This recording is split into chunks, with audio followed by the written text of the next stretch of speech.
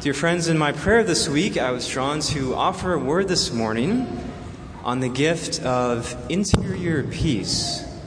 The gift of interior peace. Indeed, our Lord Jesus Christ offers us a peace, something that the world and all of its powers can never give.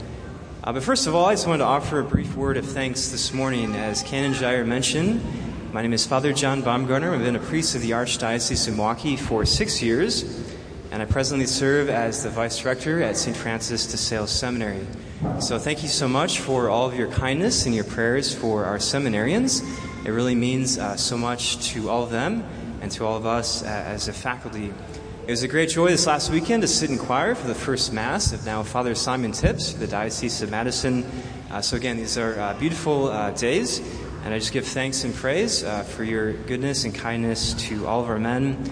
And it's an honor for me to be able to offer this homily here today. In our gospel this morning on Trinity Sunday from St. Matthew, Jesus says to his disciples, "All power is given to me in heaven and on earth." All power is given to me in heaven and on earth. In a way, on this Trinity Sunday, we celebrate perhaps the essence, the nature of who God is, and that is love, this communal exchange of love between the Father, Son, and Holy Spirit. And it truly is a great power that we have the ability to share in. Our God is not just an idea or a philosophy, but rather invites us into this wonderful communion, this wonderful friendship with Him, and we have the privilege of sharing in this power. And it is a great power, it's a great force, it's a great strength.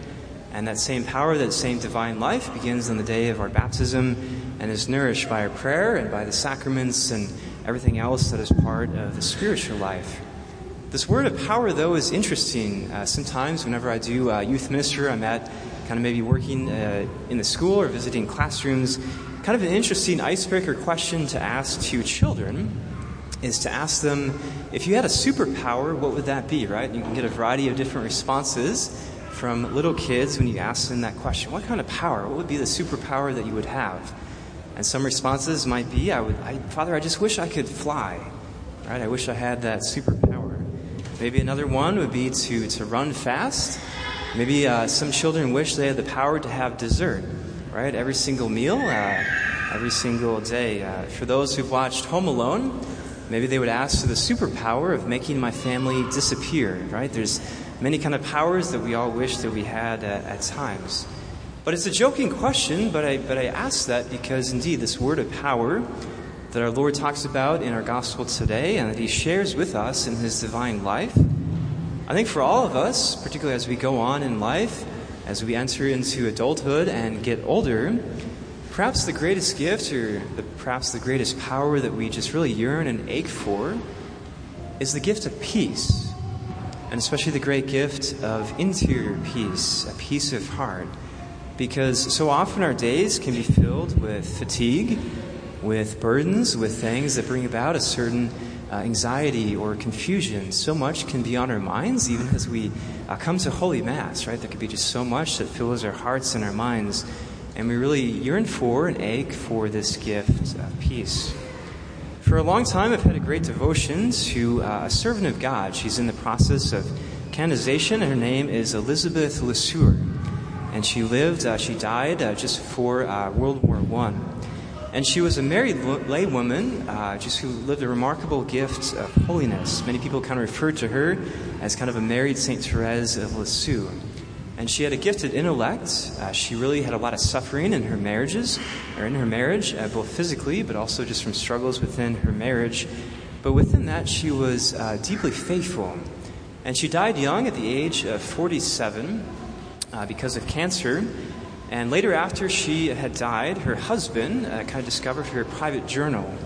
And because of this reading, her husband, who had really been, frankly, very anti-Catholic and was an atheist for all of his life, had a great conversion in reading her writings, so much so that he actually became Catholic, and what's further, entered the Dominican order and was later ordained as a Catholic priest. And so Elizabeth LeSueur is just this wonderful example of holiness. I really find her writings to be so profound, just a very high level of intellect, but someone who deeply knew suffering. but also live the gift of peace and joy within all of that. Perhaps, though, her most important quality is that she was French.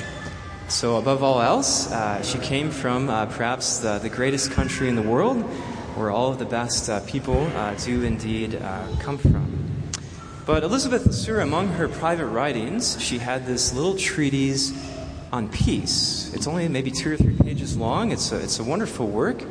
And she really offers some wonderful insights, I think, for our prayer, as all of us, again, yearn for and desire to live out this gift of peace, which really in so many different ways is at the heart of living holiness. I just want to offer a few thoughts from this little treatise on peace. She says this: each day is made up of little complications, little annoyances and trifling duties.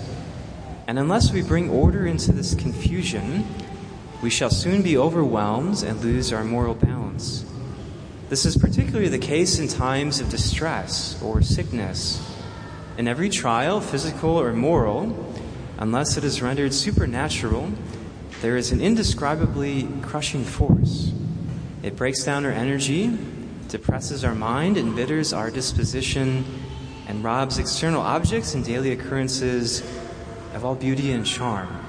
Right? I think those words probably resonate with all of us, perhaps on a daily basis or more often than that.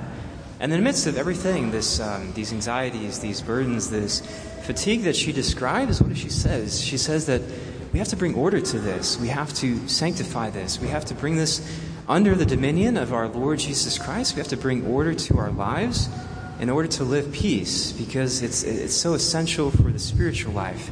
And so she offers a few thoughts as to the means of which how to live that peace. She says, first of all, we ought to pray and to ask God every day to keep us in peace and give us the joy that nothing can destroy us. In other words, it's a grace. It's a gift. It's only something that is a gift from our Lord, and so we should beg Him for that great gift of peace. She goes on to say, again, it's what's most important as well, too, besides prayer, is this grace gift of the Eucharist, that we have to attend Mass frequently and often, come before Him truly present, body, blood, soul, and divinity, and allow our hearts and our minds to be transformed. She next says that we need to set our occupations, our soul, and indeed our entire life in order. That is, that all of our daily basis, our duties, our responsibilities, what can we do? What can we maybe focus on? What do we have to give up? What do we have to simplify perhaps in our lives in order to be more peaceful, right? There's so much clutter oftentimes in our minds and in our hearts. And she says, what do we have to kind of let go? What do we have to do to simplify in order to live this gift of peace?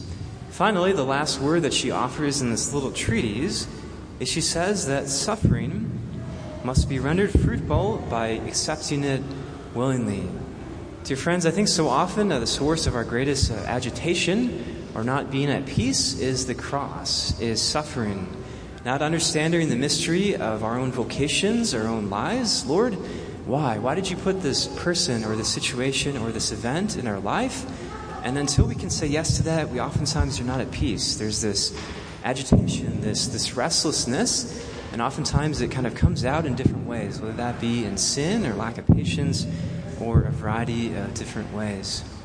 Brothers and sisters, here on this Trinity Sunday, what a gift, this great power that has been given to us by faith in Jesus Christ. A faith that brings with it a peace that is only given by Him and never that the world can bring. Let us beg Our Lady, all the angels and saints, indeed to open our hearts, to embrace the cross, to say yes to suffering, to bring peace to our souls, that indeed we might win our soul and bring many others to faith in our Lord. In the name of the Father, and of the Son, and of the Holy Spirit. Amen.